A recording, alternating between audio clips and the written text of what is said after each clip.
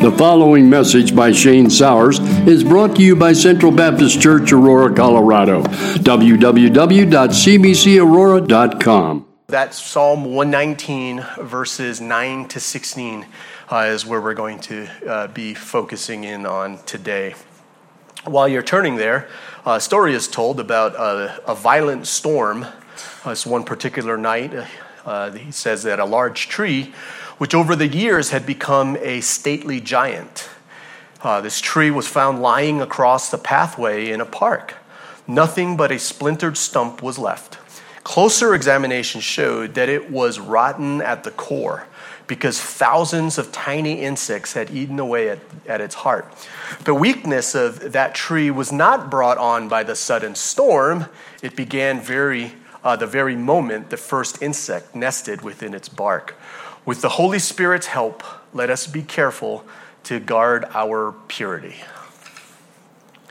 So one of the things I think that makes us weak and vulnerable, especially vulnerable to the wily ways and deceptions of the world, is lack of purity. And I know that for a lot of times when you hear the word pure, you don't necessarily think of things that are strong. Purity just kind of has this more value thing. But in a lot of cases, especially when it comes to dealing with metal, the more pure it is, the stronger these things are. And so we don't normally think of that, but I want us to kind of have that in our minds, especially when it comes to our culture, society today. Purity is commanded and purity is demanded in the scriptures. I'm sure that for many of you, if you spend some time in the scriptures, you get that point, and that point comes across very clear. No doubt it's there. But in our culture today, for many, many years now, purity is one of those things that's actually seen in a negative light. It has been. It is today for sure, but it has been actually for a while. I can remember as a child, I was introduced to the purity is not cool ideology by watching this movie called Grease. I don't know if you guys seen that movie, Grease, but there was this one scene where Olivia Newton-John plays Sandy, and they were at the lunch table, and the question Frenchie asked Rizzo, I can't believe I remember the names. Frenchie asked Rizzo, "Hey, what do you think about letting Sandy into the Pink Ladies?"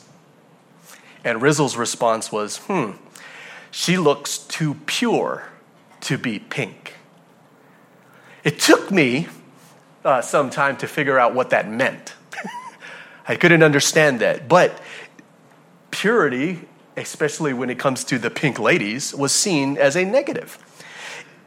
It's always the bad boys who got the attention, the bad boys who got the girl. It was always the bad girls who got the attention, who attracted the boys. It was always the rebel without a cause who got the lead roles in the movies. In high school, you were kind of made fun of if you were still a virgin. They made fun of you. Now, in middle school, in the school I went to in Florida, the question was, are you straight? Now, it didn't mean what it means today, okay? It had nothing to do with these days. It had nothing to do with whether you were gay or whether you were straight. In middle school at that time in Florida, when they asked you if you were straight, the question was, have you kissed somebody yet? Okay, so if you haven't kissed anybody yet, you were straight. And that was seen in the school as a bad thing. So when people were like, "Hey, Shane, are you straight?" No.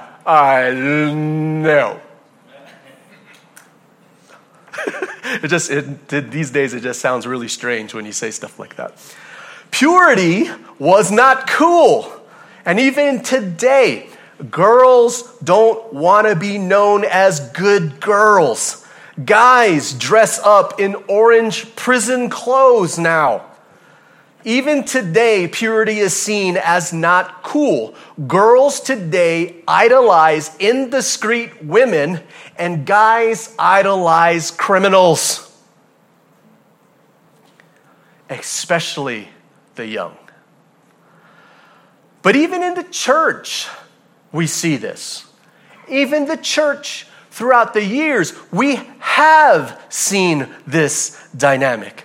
The statistics of premarital sex and drugs and alcohol use on the campuses of Christian universities today are no different than secular universities in our country. It's no different. Statistics are the same. Why the degradation of the purity, especially in our Christian institutions today?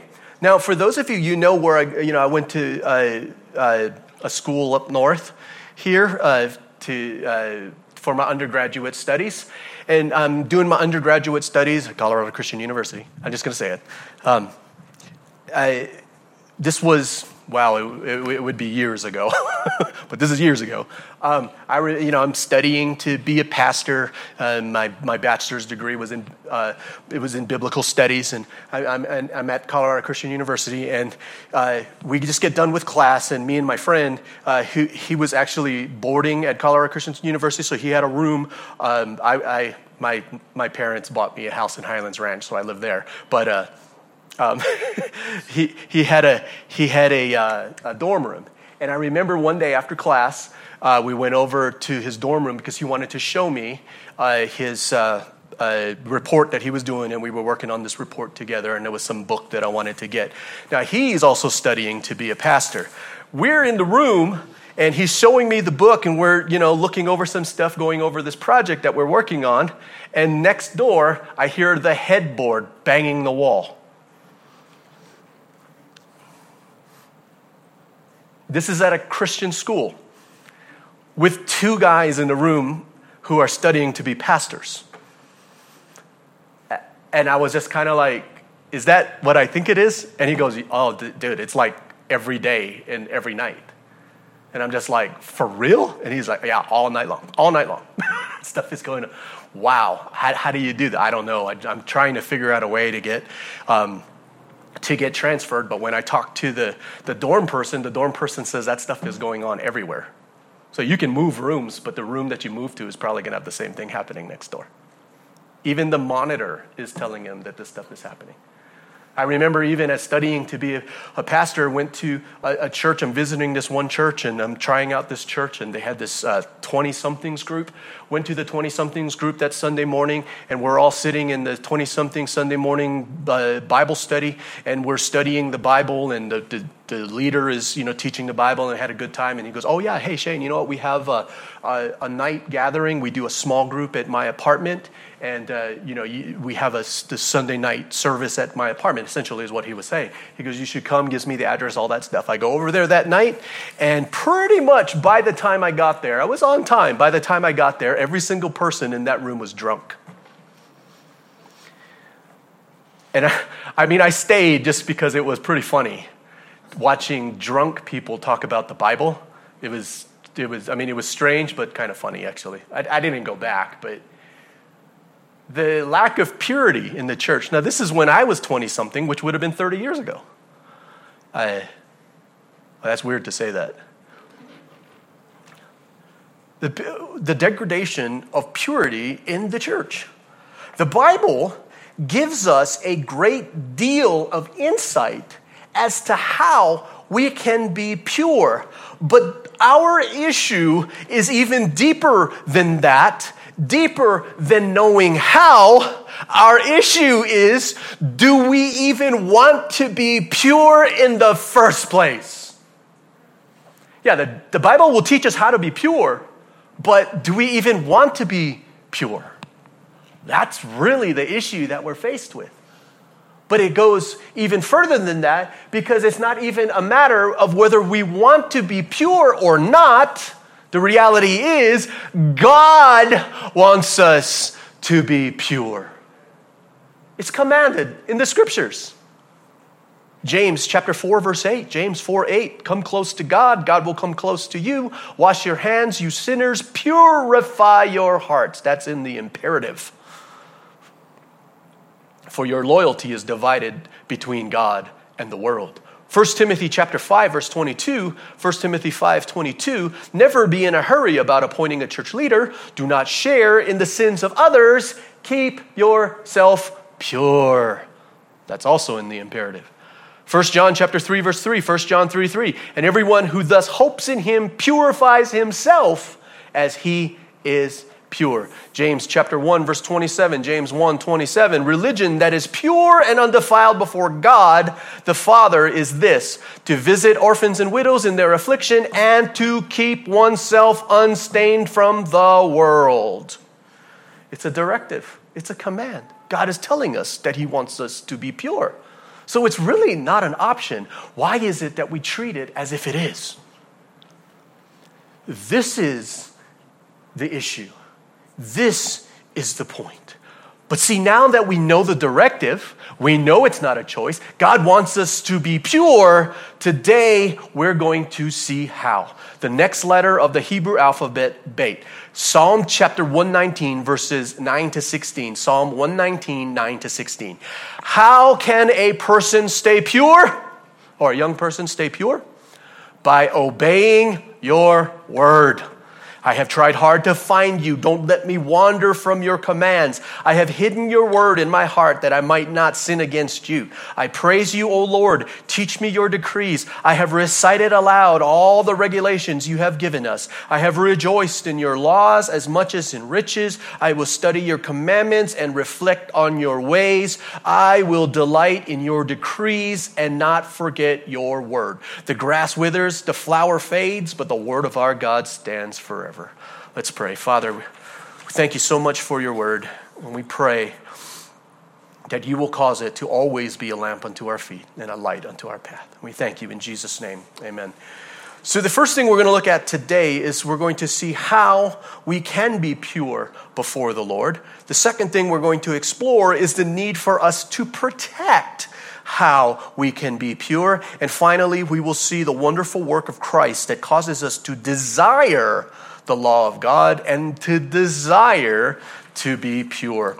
Our thesis statement today is this, and for those of you that don't know, the thesis statement is me trying to summarize the entire sermon in one sentence. Though sin and the pattern of this world cause us to be deceived into believing that purity is frivolous, it is the power of the Holy Spirit and the truth of the Scriptures that will cause us to see the power in and protection of purity. So point number one, how to be pure. Bible tells us, simple. All right, I don't have to go into the Hebrew. I don't got to go into the Greek. I don't have to go into a whole bunch of hermeneutical gymnastics. The Bible tells us how we can be pure. Obey God's word. Whoa, isn't that something? Just obey God's word. And the funny thing about it is, it's so simple. We all know it. We all know it. You guys even knew it before I even said it. But man, is it hard to do. This is clearly for us all. Okay, it's clearly for us all, but the psalmist here is pointing out a specific. The specific is that it's addressed to the young. Why does he do that? He does that because, and we'll see this in Scripture, it's the young ones who are who deal with historically. I'd say it this way: historically struggle with the temptations of various kinds. All right, so essentially what we see is young people are always struggling with this issue. Purity, all that stuff, it's there. We struggle with it. Spurgeon writes, he is just a young man, full of hot passions and lacking in knowledge and experience. How will he get on the right path, and how will he stay there? It's essentially what he's saying. Young people. How in the world is young people who are full of young passions, who are full of all types of things welling up within them, all kinds of stuff. You guys remember, puberty? I mean, man, that stuff, like, puberty, I just remember crazy, just a lot of stuff happening, a lot of stuff. My voice cracked, all kinds of stuff. There was a lot of things that started to happen when there was puberty and all this stuff. So there's a lot of struggle, a lot of temptation. That's what Spurgeon is saying. How is a young person full of hot passions and lacking in knowledge, because, young people are seen as those who are growing in knowledge. So there's immaturity when it comes to experience and knowledge. How is this person supposed to stay pure in this world? That's the question. And the scriptures acknowledge the difficulty of young people having difficulty with making mature decisions when it comes to keeping themselves pure. 2 Timothy chapter 2, verse 22, 2 Timothy 2:22, run from anything. Okay, so young people, and with this church, it's anybody under the age of 50. Run. That was just a joke. Come on. Run from anything that stimulates youthful lusts. Now, it doesn't say deal with it. It doesn't say try it, figure it out, see what happens. You do everything your parents tell you to do? Run. There's something here that stimulates. It's not even the issue or the sin. If it's going to stimulate a lust within you, don't even mess with it. You run from anything that stimulates youthful lusts. Instead, pursue righteous living, faithfulness, love, and peace. Enjoy the companionship of those who call on the Lord with a pure heart, or pure hearts. One of my favorites here is Ecclesiastes chapter 12, verse 1. Ecclesiastes chapter 12, verse 1. Don't let the excitement of youth. I love that. The excitement of youth. When we were young, man, the whole world was our playground. Nowadays, we can't, there's no playground. I mean, Steve always talks about, trying out the playground when they build it. All we're asking for is pulled hamstrings, backs, all that kind of stuff now. I mean, there's no playground. Anyway, the excitement of youth. Don't let the excitement of youth cause you to forget your Creator. Honor Him in your youth before you grow old and say, life is not pleasant anymore. I love that. It's hard. It's a difficult thing. It's a struggle. A commentator writes this: there is another reason arising from the fact of the carnal propensities being very powerful in youth, requiring a double restraint. And the more they are inclined to excess, the greater is the necessity for curbing their licentiousness. It is a powerful thing. The struggle with the lust, the youthful lust, the excitement of life, all of that stuff, it is a powerful thing in young people. So it requires a double restraint. But in the divine wisdom of God, the double restraint is given. It's called the Word of God. How do you get on the right path? How do you stay there? If you are struggling with all this, how do you get on the right path? How do you stay there? We follow the directives of the Scriptures. We have got to make the Word of God, our rule in life. And you cannot make it your rule if you don't know it. You cannot know it if you don't study it. And you cannot study it if you don't read it. Hello. Simple, so simple. The Bible is like a map, okay? Sometimes I struggle with, doing these kinds of equations and all that stuff, but let's just for illustration. The Bible is like a map. Even with the greatest care, a Christian will be led astray if the map misleads them, okay? And even with the most accurate map, the Bible, a Christian will be led astray if you don't follow it. Wow, that's profound. If we don't follow it. So here's the thing. If we're trying to get through life, guiding with a guide that's not the Bible, then you will be led astray. Simple. So simple. We must absolutely remember that we can sin without even a thought at all. But do not be deceived. To follow the directives of Scripture, it will require thought, and it's going to require effort with all of our heart, soul, mind, and strength.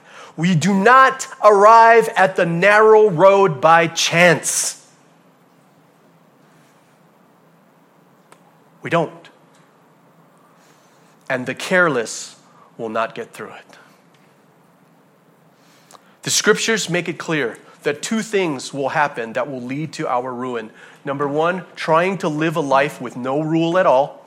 Sound like our culture today? And number two, we follow the wrong rules. Commentator James Anderson, he writes, "The reason, therefore, of so much evil prevailing in the world arises from men wallowing in their own impurity and being disposed to yield more to their own inclinations than to heavenly instruction. The only sure protection is to regulate ourselves according to God's word." It does not take a brain surgeon to realize that what the commentator is suggesting is not far off. When you really think about so much that is wrong in our world, it's because so many are not following the directives in the Bible, and people don't care about purity at all because being pure is uncool. It's just not cool to be pure.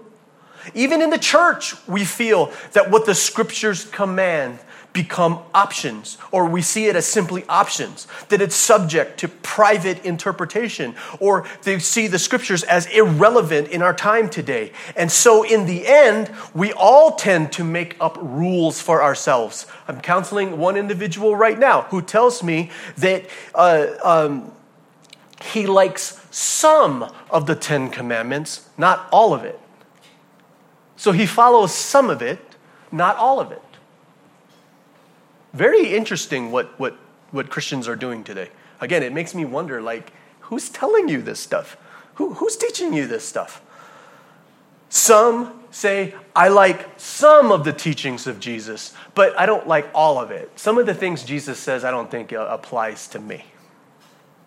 So we like some of the teaching of Christ, but not all. And I love saying this. Some like the teachings of Paul, but not all. Where are we getting this stuff from? And in the end, we are all practicing what philosophers will refer to, what we call emotivism. Right and wrong is simply what you like and what you don't like. Oh, come on, tell me that's not our culture today. We decide right and wrong based on what we like and what we don't like. What do you mean? Simple. Do you like this? I like this. This makes me feel good. Then it's right. I don't like this. This doesn't make me feel good. Then it's wrong. Right, wrong, dependent on what we like and what we don't like. If it makes us feel good, then it's right. If it makes you feel bad, then it's wrong. Oh, but Shane, I like that. That sounds really good. What's wrong with that? In other words, we all do what's right in our own eyes. Ooh, have you heard that before? It's nothing new. It's always been there. It's always happened. It's always been there. And by doing this, we are destroying the church and we are destroying the world. Because the question comes down to this. What if something that makes you feel good causes another person to feel bad?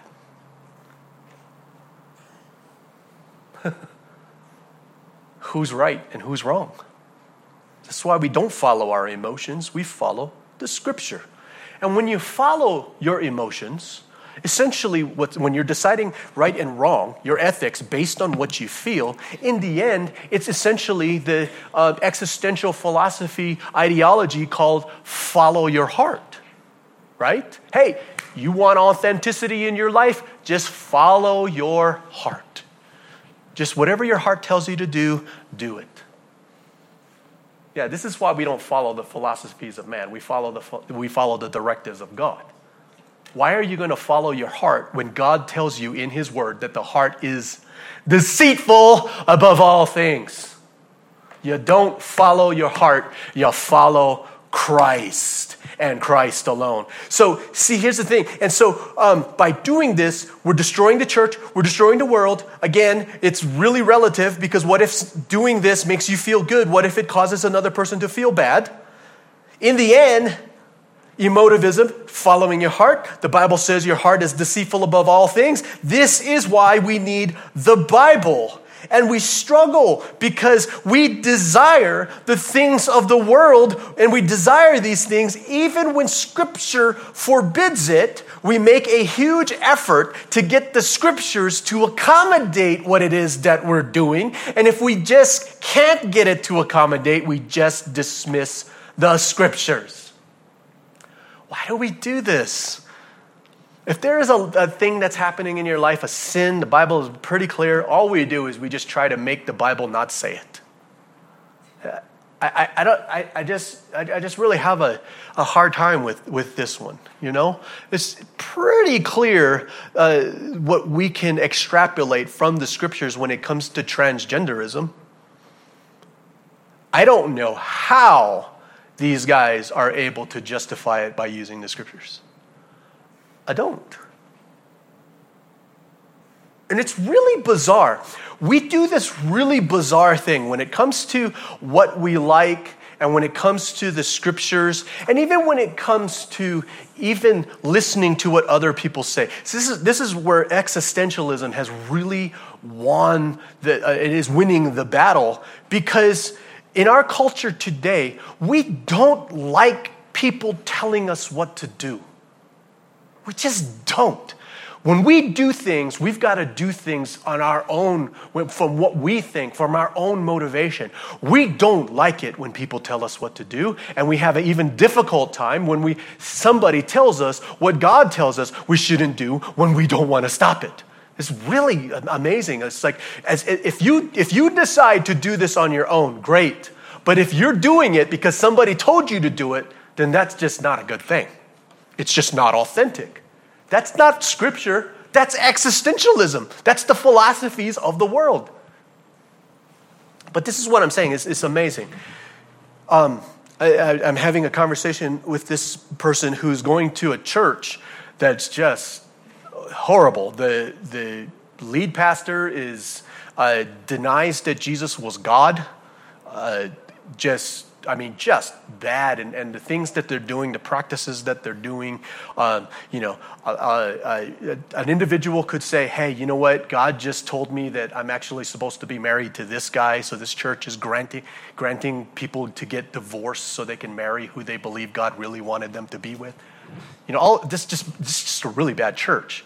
I'm telling this individual, this is a really bad church, and a lot of stuff that it's not just even questionable. This is just really bad. You need to get out of there. And he's just like, well, I think that God will make that known to me, and God will make that clear. And when God does, and God shows me that it's clear, then I will leave. Okay. So how are you making that decision? I'll just know. I said, familiar with Scripture? Because a lot of the Scriptures will give you some insight on this. No, Shane, I don't really read the Bible. I'm not really familiar with Scripture. I'm not really familiar with that theology. I'll leave that stuff up to the experts. I said, okay, so I'm not saying I'm an expert, but I do have a graduate degree in theology, and I'm telling you as a expert that you're going to a bad church. And he's just like, well, I think God will show me that this is what I need to do. How do you know that God's not showing you by bringing me into your life to help you with this? Because the Bible does talk about these kinds of things, that this is what we're here for. Is that possible? Oh, no. God's going to show me that it's really Him. Okay, so then I said to him this situation. Why is it that you can't leave the church and then pray about it, understand it, look at it, and then if God shows you that this is a good church, then you go back to it. Is that an option? Well, I suppose that is an option, but it's not an option you're going to do. No. Okay, how about this? Let's just say I am an expert in dog poop. Should I turn the camera off for this? Okay, no, we'll leave it on? Okay, we're going to leave it on, Jack. One of the elders said that it's okay, so we're going to go with that. And I'm telling you, you're standing in dog poo. And I'm an expert in it. And you're standing there going, I don't think it is. But it smells like it. Kind of looks like it. You know what? I'm just going to stay here until I find out that it's not, that it is. And then when I find out for sure that it is, then I'll leave and I'll get up and walk away. I said, how ridiculous is that? If it smells like it, kind of looks like it, you're not sure it is, and an expert in it is telling you you're standing in it, wouldn't you go like this? All right, I like that spot. Let me do some research. Let me do some, studying. I'll take some samples, all that stuff, find out whether it is or not. And then when I find out it's not, then, okay, I'll just go back to standing in it. Wouldn't we do that? But that's not what we do. We'll stand in it. When everything is pointing to it, and I'm going to wait till I, who is not an expert in dog poop, I am not an expert in it. I will stand here till I figure out that this is what it is, and I know that for sure. And when I do, then I'll leave. Why do we do this? Why do we do this? Why don't we get caught up in this and we just say, is it because you're not going to leave here because somebody told you to?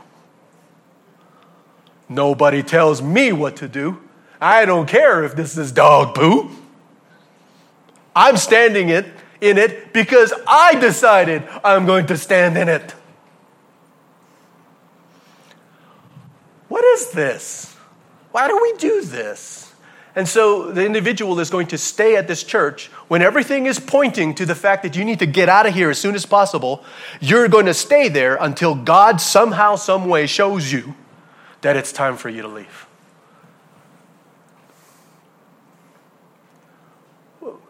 Where do we get this stuff from? Why does this happen? So, the scriptures make it clear. Because we are, by nature, wired to reject the law of God and to follow our own desires. We decide for ourselves what's right and wrong. In other words, the knowledge of good and evil. This is why the psalmist is crying out and yearning for the Lord to not let him wander from the laws of God. This is why he seeks. This is why he searches. This is why he strives. And this is why he hides it. Point number 2, not only do we need to learn from it, not only do we see the secret to keeping it and to stay on the path, we also need to protect it, hiding the word as we would a treasure. The Hebrew word safan, to be understood as hiding, sheltering, or keeping safe because it's highly valuable. This is not just reading the Bible, it's called meditating on the Word of God. Meditating on the Word of God. It is concentrating and memorizing the text to be rehearsed over and over as to become a part of our lives. This is super important to know that this is what is commanded by God, not just to read, but for us to meditate upon it day and night. memorizing the text, concentrating, rehearsing it over and over again. Joshua chapter 1 verse 8. Joshua 1:8. Study this book of instruction continually. Meditate on it day and night so you will be sure to obey everything written in it. So do you want to know how we can be sure that we are going to obey what it is that God tells us to do? When we read His Word, we don't just read it, we meditate upon it, we concentrate, we memorize it, we rehearse it over and over again. Then, and only then, will you prosper and succeed in all you do. Wow. Meditating on God's Word. Not just reading it, meditating upon it.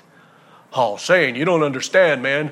Just this, memorization is just really, really hard. I used to say it to young people all the time. It's amazing. I ask you if you guys can quote a scripture, they can't. But I ask you if you can quote some lines from a movie you watch, man, you can do the whole thing. It's amazing what we memorize when we want to. It's amazing. See, and here's the thing. The reason why we don't, okay, we got to be honest, okay? Be honest. You got to be honest. You got to open up your heart just a little bit today, okay? Remember, man does not live on bread alone, but on every sermon that's preached by Pastor Shane. Just open up your hearts a little bit. Do you know why we don't memorize? Because we don't value the scriptures like we should. That's in essence real. And I'm guilty of this. I'm guilty of this just as much as anybody is, okay? I get it. But we are to treat the Word of God as if it is valuable. That it's valuable. Do we value the Word of God? Do we actually see the Word of God as the finest treasure you can have in this life? See, that's the question we need to be asking. Anytime I'm struggling, anytime I'm like, oh, I want to read the Bible today. I got to read the Bible today. I got to be convicted. I hear God, judge me and all this. I get those times, those moments where it's just like I don't want to get into the Bible. And I ask myself the question, why, Shane? Do you not value the scriptures as much as you value everything else? And the big one is wealth. Seriously. Do we see it as much as we see the finest treasure? This is very, very telling. This is going to help us. Do we really think the Bible is more precious than gold? Will we scour the earth and risk our lives for the Bible, just like many people will do for gold? We scour the earth and risk our lives for gold, and yet the Bible sits on our coffee tables collecting dust. Psalm chapter 119, verse 72. Psalm 119, 72. This is God speaking through His psalmist. Your instructions are more valuable to me than millions in gold and silver. Come on, let's be honest.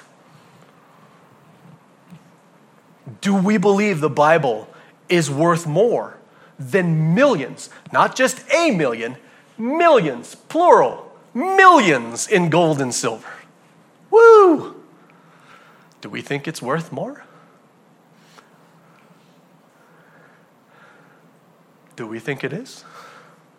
That's the question. Psalm chapter 119, verse 162. Psalm 119, verse 162. I rejoice in your word like one who discovers a great treasure. Do we feel that? Psalm 19, verse 10. Psalm 19, verse 10, talking about God's word. They are more desirable than gold, even the finest gold. They are sweeter than honey, even honey dripping from the comb. Proverbs chapter 3, verses 13 to 15. Proverbs chapter 3, verses 13 to 15. Joyful is the person who finds wisdom, the one who gains understanding. For wisdom is more profitable than silver, and her wages are better than gold. Wisdom is more precious than rubies. Nothing you desire can compare with her. Again, the question, do we really believe this?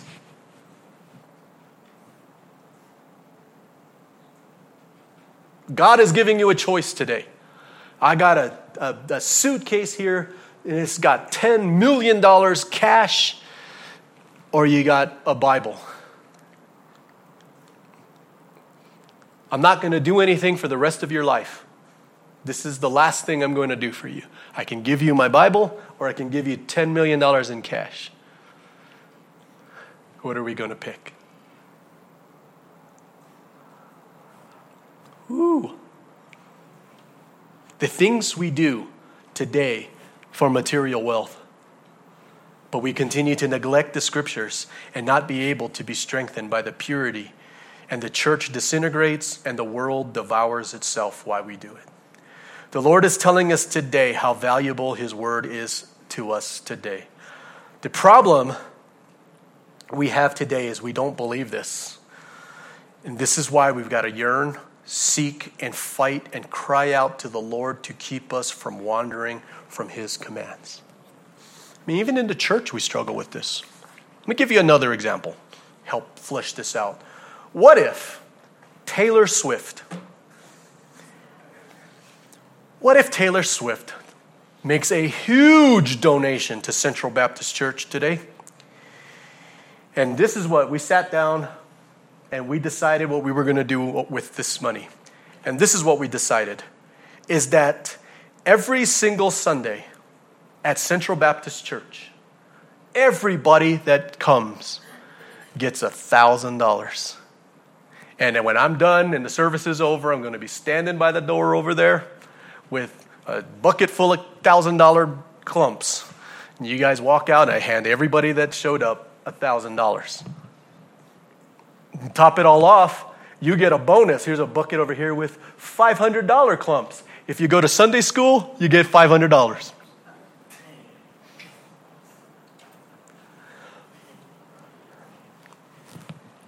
Every single Sunday for the next 100 years.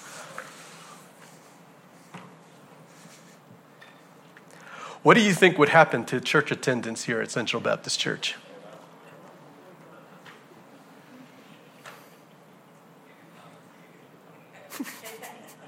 Amen, brother. Amen. I would say after the first week, the deacons and elders are going to have to get together to discuss building a new building.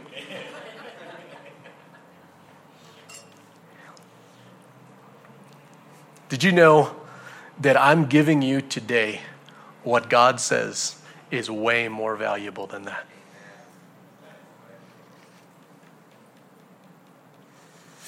Now watch this. Let me ask you another question. Do you think it would make a difference? Do you think church attendance would make a difference with church attendance? If I still handed out the money, I'm still going to hand out the money, but instead of preaching the word, I would just give a 10-minute presentation on how to live a good life with betterment principles, or even if I preached at all. Do you think that would affect attendance at all? If there was no word of God? Yeah, I see a lot of heads shaking. No, Shane, it's not going to make a difference. They're not there for the word, they're there for the money. You see how telling this is with these illustrations? Just telling where our hearts are, where the hearts of people are. Would it make any difference as if it was in the world or if it was in the church? It should. This is why we've got to fight for. This is why we've got to meditate on the scriptures, because God says it is valuable. And that's all you need, right? If God says it's better, then it's better. We don't have to think about it. We don't got to put it to a test. We don't have to pull out our litmus strips to find out whether God is right or not. If God says it's better, then it's better. Which means that if he gives you a choice between $10 million and his word, it shouldn't even be a thought. You snatch the word. You grab the word before somebody tries to take it from you. This is why we fight and meditate. This is why we've also got to hide the words in our hearts, because it is a treasure, because it is valuable. And here's the biggest issue. Why in the world do people hide treasure?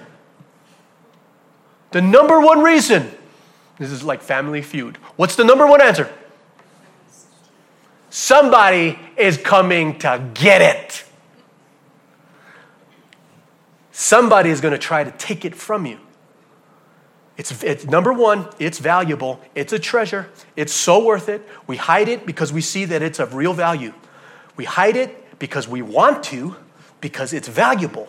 But number two, we hide it to protect it because it's valuable, because somebody or something is coming to take it from you. Matthew chapter 13, verses 3 to 8. Matthew chapter 13, verses 3 to 8. He told many stories in the form of parables, such as this one. Listen, a farmer went out to plant some seeds, and he scattered them across his field. Some seeds fell on a footpath, and the birds came and ate them. Other seeds fell on shallow soil with underlying rock. The seeds sprouted quickly because the soil was shallow, but the plants soon wilted under the hot sun, and since they didn't have deep roots, they died. The seeds fell among thorns that grew up and choked out the tender plants. Still other seeds fell on fertile soil, and they produced a crop that was 30, 60, and even 100 times as much as has been planted. Now, one of the tragedies, I think, when it comes to people preaching on this parable is we spend way too much time talking about the 30, 60, and 100-fold times. Missing the whole point.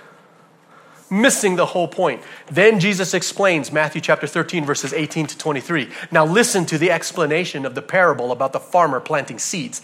The seeds that fell on the footpath represents those who hear the message about the kingdom and don't understand it. So the word. They hear the word, then they don't understand it because they don't meditate on it. And then what happens? Then the evil one comes and snatches away the seed that was planted in their hearts.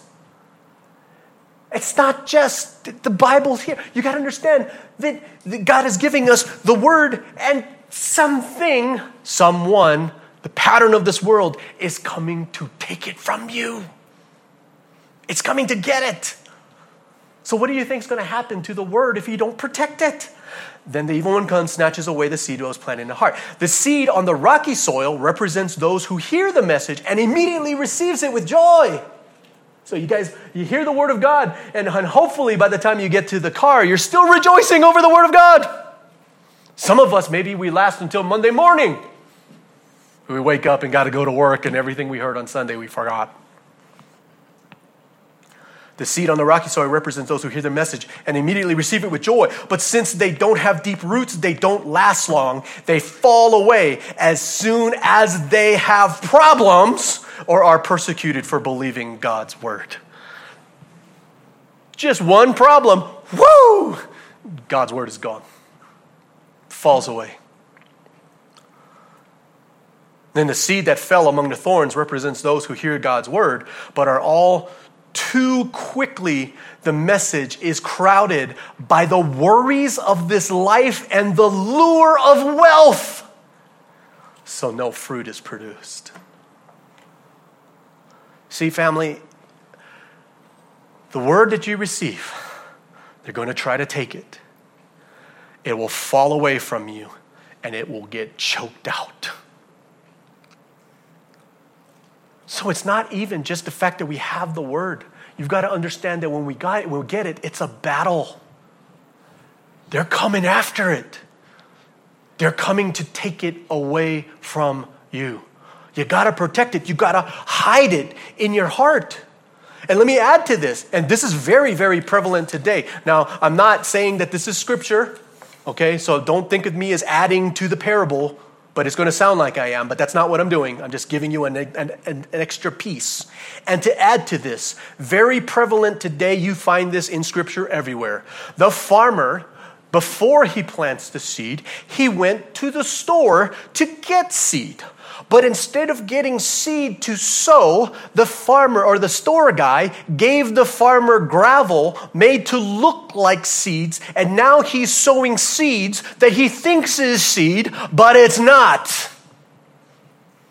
What is this? These are the false teachings and the false prophets that are coming into this world to deceive us in thinking that we received God's word when we did it, when we didn't. So do you see how much is at stake? So number one, you may not even getting seeds. You may not even get the right word, but even if you do get the right word, they're still coming to take it from you. Do you see how much is at stake here, family? This is why I said, oh man, Shane's busting on the false teaching again. Yeah, do you know why? This is detrimental to who we are and detrimental to the lifeblood of our church. It's detrimental. So number one, they're taking it from you. But number two, you may not even have it in the first place. And instead of hiding the truth of God's word in your heart, you're hiding false stuff. You're hiding a disease. It's like one Simpsons. Every time I think of this, I don't know why. I always think of the Simpsons episode where they go to Australia and the kangaroo sees a frog jumping, and the kangaroo looks at the frog and thinks that it's a baby, so it picks up the frog and puts it in its pouch and starts to. And then you saw what happened is the frogs started to multiply, and the next thing you knew, the frogs were eating and destroying their entire country. That's what it does. It's not a seed that you're hiding. It's leaven in the bad way.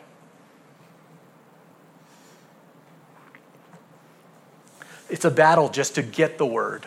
Now we got to protect it from so much that's trying to get it. We got to make sure we got the word, and then we meditate on the word, and then we have to protect it as if it's the most valuable thing we have. What are we getting today? What is it that we value today? The word of God we are hearing. Hide it in your heart, value it, and protect it. But Shane, I got to be honest, man. I don't delight in the scriptures. I don't care about the scriptures, man. It's kind of, I don't hate it, but it's kind of whatever to me. I mean, to be honest, dude, I would have to say, if I was going to be honest, I'd take the millions of dollars. Family, today, let's not be fooled. Let's not be deceived. Let's not be led astray. This is not the heart of a Christian. Just being honest. If this is how you feel about God's word, this is not the heart of a Christian. Got to remember, when we became Christians, we became partakers of the new covenant. And what was part of the new covenant? That God was going to write his law upon our hearts. In other words, he was going to transform, regenerate our heart of stone, give us a heart of flesh, write the law on it, so that now, it's not that we know the law. As Christians, we love the law. We want the law. We desire it. It is our delight. God's word is our delight. Because the sheep of Christ, they know his voice. They will not follow the voice of a stranger. No other voice will they follow. Our view and our thoughts on the scriptures is a big deal. It's no small thing for us to have a wrong view of the Word of God. Now, today, if we have a wrong view of the Word of God as to how we see it, and just at minimum, if you just don't like it and you don't delight in God's Word, then know this: something is wrong. I watched a video this week where the interviewer was talking to a professing Christian. And he thought that as they were talking, he thought that some of the things that she was saying was kind of bizarre. And he goes, "You know what? I need to stop here and I got to ask you a question. Do you believe the Bible is true?" And she says, "No." And he was stunned. He was just like, "But you say you're a Christian." "Oh, I know I'm a Christian." Let me ask you one more time. Do you believe that the Bible is true? No.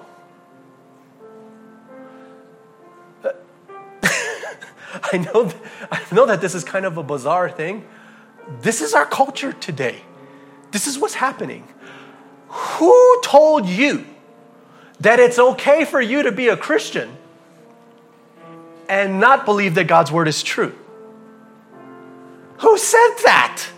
Where did you get that from? You don't get that sense from the scriptures, that's for sure. But if you don't believe that the scriptures are true, then why in the heck do you believe that you're a Christian?